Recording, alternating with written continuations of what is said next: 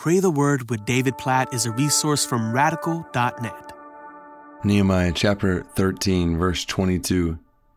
Remember this also in my favor, O my God, and spare me according to the greatness of your steadfast love.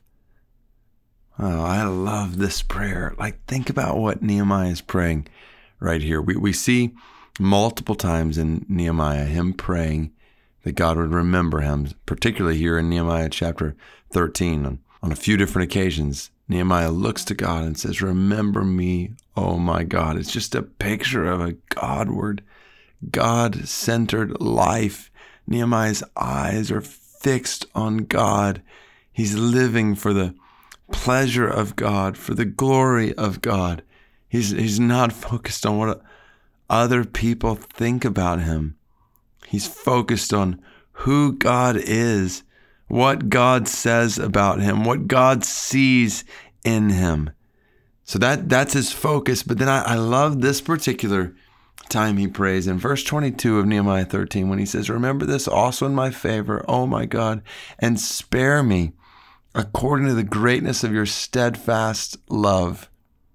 So even Nehemiah's prayer that he would be remembered by God and seen by God and affirmed by God is grounded not ultimately in his work or his deeds, but in God's steadfast love.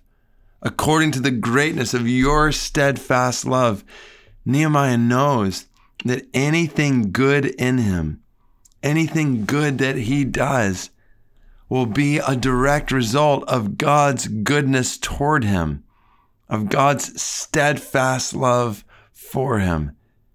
And the same is true in our lives. I think about Paul in 1 Corinthians chapter 15. He talks about how by God's grace I am what I am.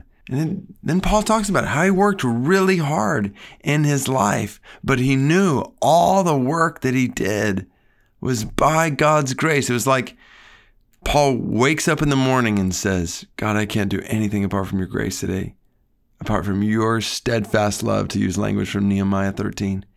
And then he works by God's grace and in God's steadfast love all day long. And he gets to the end, looks back at all that he's done, and he says, God, it was all by your grace. So God, help us to live this way. Help us to do good, to live lives centered on you, oh God, to work hard today for your glory, to give disciplined effort by your grace to all that you have called us to do in our lives, and to know at every moment that it's only possible by your grace.